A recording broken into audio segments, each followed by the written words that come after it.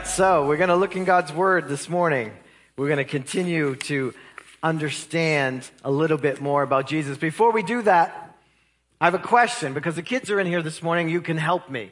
I want to know who your favorite superhero is. Who's your favorite superhero? Santa Claus. He's not a superhero, is he? Oh, maybe. Spider-Man? Iron Man. Yeah, he's pretty good. Captain America. Jesus. All right, so we're going to start our sermon now, because Jesus is my superhero too. And this is a little bit out of the traditional Christmas Eve service, so apologize to anyone who's a real traditionalist. But what I wanted to do today is to help us to see that I think all superheroes, if they're good, because there are some not so good ones these days, but all superheroes, if they're good, actually are modeled after the most wonderful superhero of all. And that is Jesus himself. You see, because a hero, defined in the dictionary, is someone who gives of himself, often putting his own life at great risk for the greater good of others. Doesn't that describe Jesus? Doesn't that describe what he came to do for us? You see, when I was a kid, my favorite superhero was Superman. He might have been one of the few. It was Superman, Batman, and Robin back then. Now they just multiply. Every year there's like 10 more superheroes. I cannot keep up with all of this. But anyway, when I was a kid, life was simpler back then. There was Superman, Batman, and Robin. And I think when I was maybe a teenager, there was like Wonder Woman. I think she showed up at that point in the 70s. But anyways, Jesus is represented in these superheroes. And I want you kids and adults to see this, because it's kind of like a revelation. And then every time you see one of these superhero movies or advertisements or whatever, you'll think of Jesus.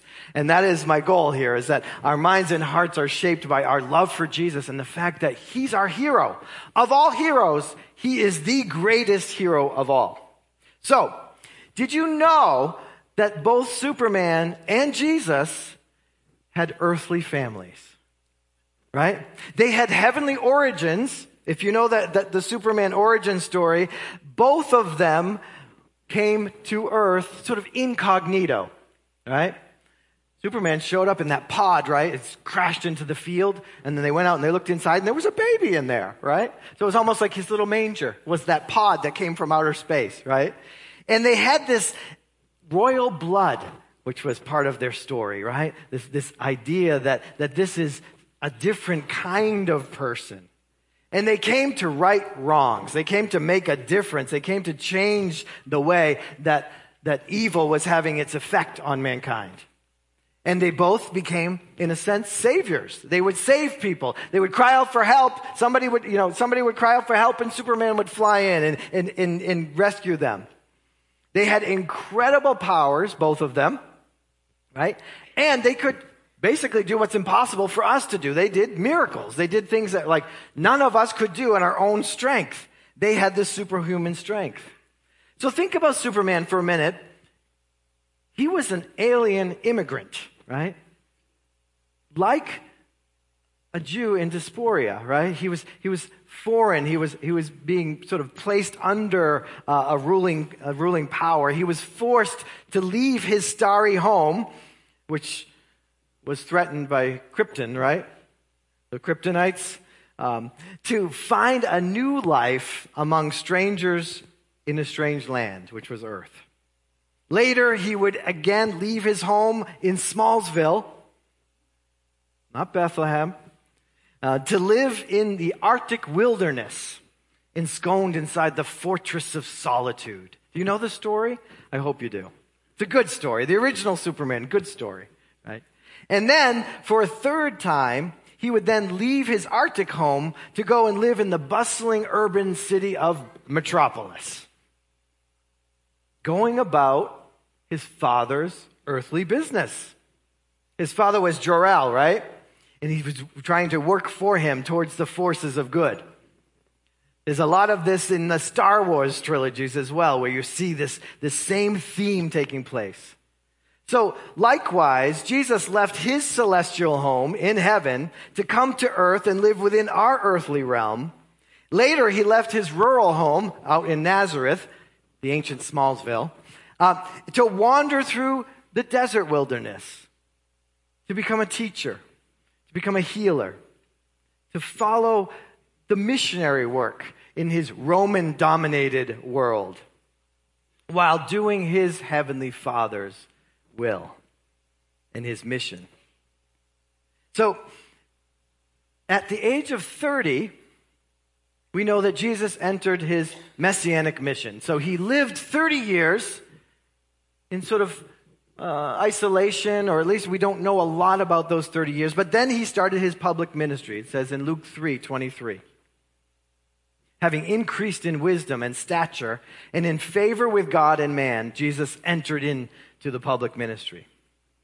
Well, another interesting fact, and I'll move on from this in a moment, but Clark Kent walked into the Fortress of Solitude as a physically fit but somewhat troubled 18-year-old teenager. And he spent 12 years in that ice fortress, if you remember the story. And at the age of 30, then he flew out with a clear idea of his messianic mission to battle evil and save the earth from its own foolishness. That was Superman's role. So Superman's age, when you actually add up the calculation there, he was 18 years old, then he spent 12 years in training, and then he came out at 30. Yeah, you got your math down. Leaving no numerical doubt that the writer who originally penned the Superman story wanted him to be like a Christ-like figure for us. Wanted to use him to remind us of our need for a Savior. So you might say, Pastor, what does this have to do with Christmas? Well, I want you to understand, no one understands what we need more than the God who created us, our Father God. And he knew we needed a Savior. He knew that on our own we were destined for ruin. We were destined to be destroyed or to destroy ourselves. He understands our daily struggle with evil, our sin personally, and also the sin of others against us and in affecting on us. Because of his great love for us, God sent his Son, Jesus, to be our superhero. And we celebrate that at Christmas time. Since Jesus was born a baby and lived here on earth, he understands our struggles. And he alone is able to save the earth from sin, from Satan, and us from eternal death. He's God's greatest gift to us. No other gift tops this gift that the Father gave to us in his Son. So Jesus is the ultimate, most victorious superhero of all history. And he places that model there for us to draw us to himself, to help us to know that when we are in trouble, we can turn to him. When we need him, we can turn to him. When we don't think we need him, we should turn to him. I believe that deep down, this is why we love superhero stories. This is why the culture actually loves these superheroes. Because there's some reasons behind how we are made and how we respond to a hero. We love heroes because superheroes, number one, they fight for justice, right? They fight for justice. The book of Isaiah, the prophet who prophesied that Christ would come, he says, "For I, the Lord," he's speaking through a prophecy from God, "I love justice. I hate robbery. I hate injustice." This is the kind of God who sent this Son to us.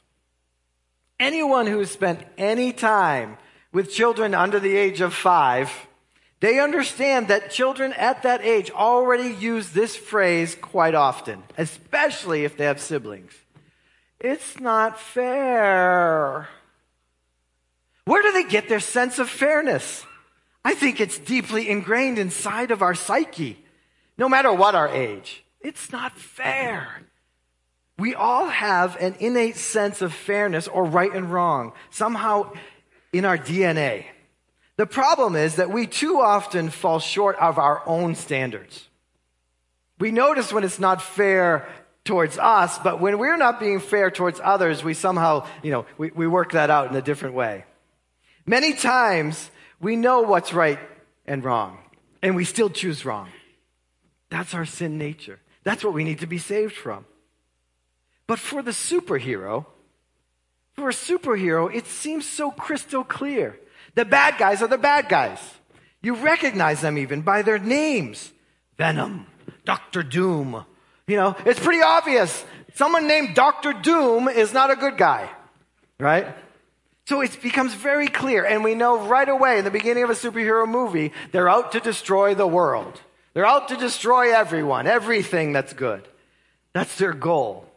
The superhero seeks to save us from them and protect us from them and protect the world, punishing the evildoer in the process, bringing justice. When we cheer at the end of a superhero movie, we're cheering because a world in danger of destruction, at the very edge of destruction, has been saved. Good wins and bad is punished. And that's the story of Scripture. That's the story that God has inbred into our psyche even. That we're looking for a hero, someone to save us from all that's out there, all the destruction, and all that's internally destroying us as well. Our own sin nature. Isn't that exactly what God promises us will happen when Christ returns at the second coming? He will make all things right, Scripture says. In other words, justice will finally come. But unlike the end of a Marvel movie, which always includes an end credit, the sense of the point of the movie is to set you up for the next movie because the franchise must continue. When Christ returns at his second coming, the world will be made completely new. Scripture actually says he will wipe every tear from their eyes. Death will be no more. Grief, crying, pain will be no more. Because all the previous things have finally passed away. This is the view that we have of the final scene. The thing that we are looking forward to experiencing once and for all. Because in this life, we struggle with pain. We struggle with grief. We struggle with all the injustices around us. And we're looking for a Savior from that. We're looking for relief from that. For the way in which we were created is not to live in that, but to live at peace, to live at rest, to live in a place of joy, in a place of growth, in a place of happiness. We love the end of the movies when the superhero saves the day, but how awful it is when it all gets messed up all over again, so we need a new movie. We need another one to come out and save us. After Christ returns, we won't need another movie. We will finally be in that place once and for all. That's called eternal life. It's a reward for those who find Christ, who follow Christ, who accept what he has offered to us, which is the good gift of salvation. We don't need anyone else to save the day. Jesus has already started the process. He's already begun to do this. It takes a while, and we are in between. Remember, we talked about that a few weeks ago. We're not quite there yet, but it is in process. And whatever he has promised to do, he is faithful to complete it. He will come and make all things new. He will destroy Satan once and for all. Evil will be banished for good. Hallelujah. That's what we celebrate. That's the joy of Jesus, right? So the second thing, the reason why we love superheroes is because superheroes do what ordinary people can't do. They just do. They step outside of our little box that we live in. Nothing is impossible with God. That was spoken when the angel spoke of Jesus' birth to Mary. Because she couldn't understand, how could I have a child when I haven't been with a man? And he said, nothing is impossible with God. That immaculate conception is a miracle. You have to believe in that to believe in miracles. You have to know that God was at work in this whole plan. Part of the joy of superhero movies is that we can relate to someone so much better than ourselves. Someone who can do way more than we could ever do. Jesus was able to do so many things which we still think are impossible. He healed all sicknesses. He fed thousands of people by multiplying one simple little lunch. In fact, we tried to compose a slide that would let you see like all the impossible things that he was able to do. And so there should be like a little movie slide in there if you could click on it. It'll start to list. He was able to walk on water. He healed the lepers. He did the water into, I won't be able to keep up, but you can see what this is just what's recorded for us in the Gospels. He healed people who were demon-possessed. He healed people who had been paralyzed their whole life. He performed all kinds of miracles, including raising people from the dead who had already passed away. He brought them back to life, Lazarus being one of them, Jairus' daughter being another. His resurrection from the dead himself is a miracle. His ascension into heaven is a miracle. He raised the widow's son back to life again. He had his disciple go and catch a fish with a coin in its mouth so they could pay their taxes. Don't you wish you could do that? Wouldn't that be amazing? You know, he was able to bring people who had been demon-possessed and whose lives had been destroyed back into sanity, back into a rational mind and a rational life again. He was able to do all these things. And as we piled them up, we finally said, just put them all on top of each other. And then what we have in Scripture, recorded for us in John 21, is this word from one of the gospel writers, the disciple John. He says, if everything that Jesus did was written down in books, the world could not contain that many books. In other words, he did so many things that we don't have recorded for us in the Gospels, that they go on and on. And if you wrote a story about each of those and wrote a book about each of those things, if you were the woman who was healed from being crippled, if you were the man who got his sight back and you wrote a book about your experience, those books would just pile up and pile up. And Jesus has been doing miracles ever since. He does them through his people. And here's the interesting thing. Because superheroes are so superhuman, they remind us that we're not very super, right? We're just mere mortals. And they show us a better, more powerful version than ourselves. When we're honest, we're all too aware that we're weak, that we have flaws, that we have faults within us. And we fail to meet the goal being a perfect relationship with God, a perfect relationship with everyone else. And we fail to reach that again and again. But once we realize our humanness and we turn to our superhero, Jesus, he does something that no other superhero does. He shares his power. He shares his power. Now, Superman would just come rescue someone, fly them back to where they need to go, put them back in their house or back in their car or back in their boat or whatever. He could do these amazing things, but then he would leave. And they would be the same person in all their weakness, in all their flaws, in all their brokenness. They got rescued from that one scenario, but their life was the same afterwards. Jesus is so superhero that he rescues us from whatever scenario he finds us in. He brings us to himself in salvation, but then he begins to change us and make us like him. Make us like him. The act of sanctification, being changed from a rotten old sinner into an amazing saint of God, a child of God, is what Jesus begins in our lives. And as we follow him and as we learn of him and as we worship him, he continues that process. He makes us more like him, which is not true of the other superheroes. They keep their powers to themselves. God is so good, he shares his power with us. It's amazing. And I have good news for you. Instead of fantasizing about what it would be like to be Superman, which I did a lot as a kid, or Batman, or Robin, right? Instead of fantasizing about that, in Christ, who is the greater man, right, than Superman, he was one who was tempted in every way but didn't sin. In Christ, we have the opportunity to become like him. Not just fantasize about being like him, but actually become like him. More loving, more kind, able to pray for people, for healing, for restoration, able to bring people to the knowledge of God. This is what Christ shares with his people, that we can then go share him with the world. So this is kind of where the analogy begins to break down a little bit. But I have one more thing. In fact, before we get there, in John 14:12, I want to put that verse up.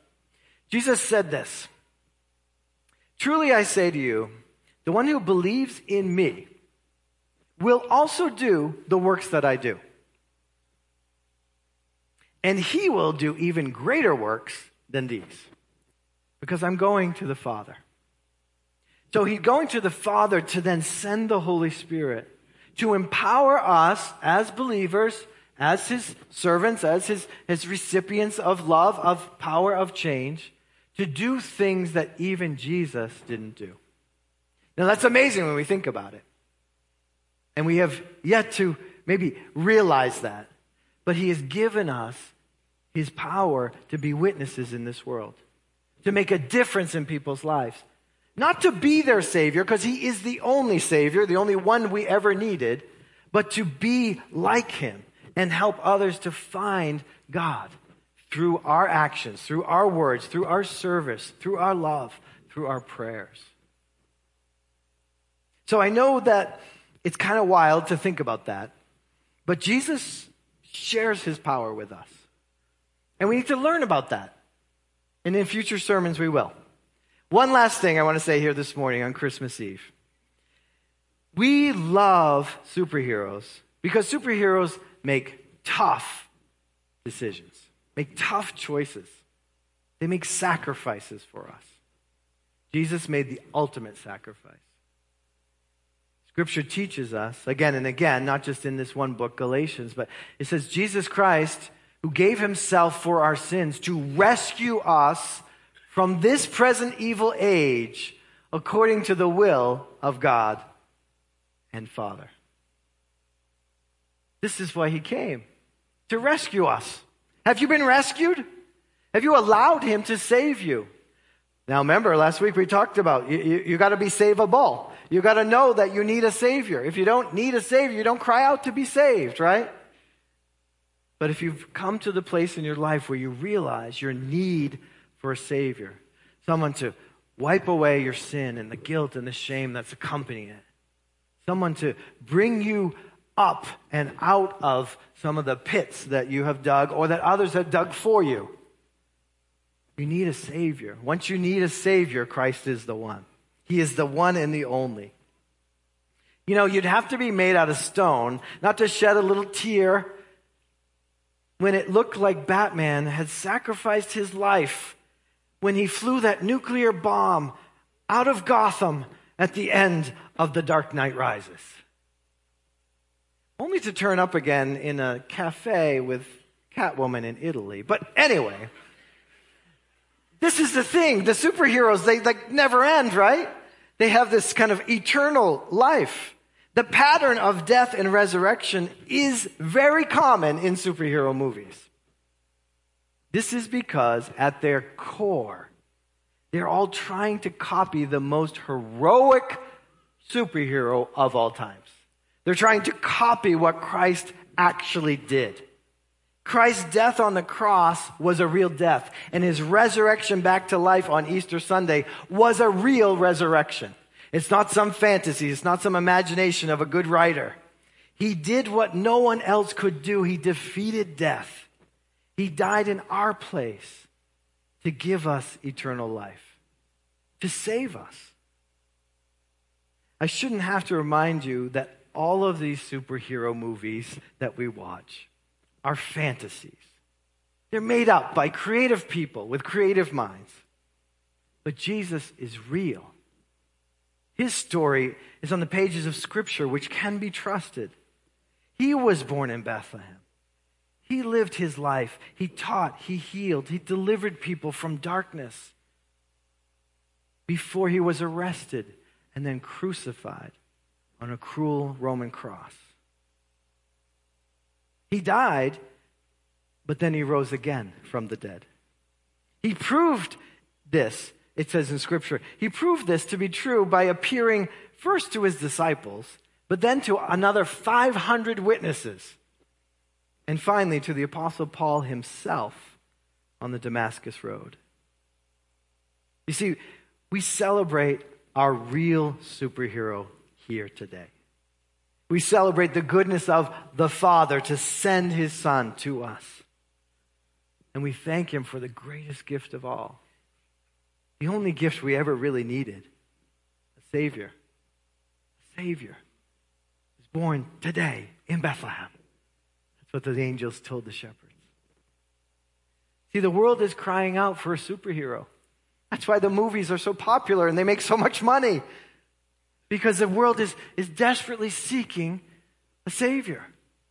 Someone who can break the pattern of evil and sin. Unfortunately, those stories are pretend. But we have the true, the real, the lasting. The one who saves us from the villain of death. In fact, the Bible tells us that at one time, because of our sin, because of our choices, we were all enemies of God. And yet, because of God's great love for us, even when we were his enemies, he sent his Son to die on the cross so we might live again. So many people are still searching for their hero. I'm wondering if you are here today. Have you met him? Have you realized that he's real? He's not a fantasy. It's not an old myth from the old ancient days. It's the truth. Christ is born in Bethlehem to save us from our sins. He accomplished that through his life, his death, his resurrection. And now he lives forevermore, Scripture tells us. So our job as those who do believe in Jesus is to share that good news with those who have yet to hear. And one way we do that is one person at a time. I'm going to light our last candle, which is considered the Christ candle. It's the white one here. And as we get ready to worship, as we get ready to go home, to continue our celebrations with family and friends, if you know Christ, you have the light of Christ in your life. You've been given the knowledge of Christ. Someone has shared, maybe when you were little, someone maybe recently has shared the good news of Jesus with you. So you hold the light with you. Wherever you go. Don't cover it up, Scripture says. Don't put it under a bushel. Let it shine. And if you don't have the light of Christ, we invite you to open up and invite Christ into your life today. To have this Christmas Eve be the day that you meet Jesus, your Savior. We have those opportunities before us. So this is what brings us joy. Father God, thank you so much for your work in our lives. Thank you that you are the greatest hero that ever lived, and we celebrate you here today. Help us, Lord, to remember you are our Savior. You're the one who has come ultimately to defeat all of our enemies, to make a way for us to live forever in that world that we desire, that world where there's justice, that world where there is good relationships with everyone at all times, where there's no more sin and no more sadness and no more death. God, it sounds like a fantasy, but we know that it is true. And so we commit ourselves by faith to the truth of your word. And we thank you for Jesus here this morning. We celebrate his life in us.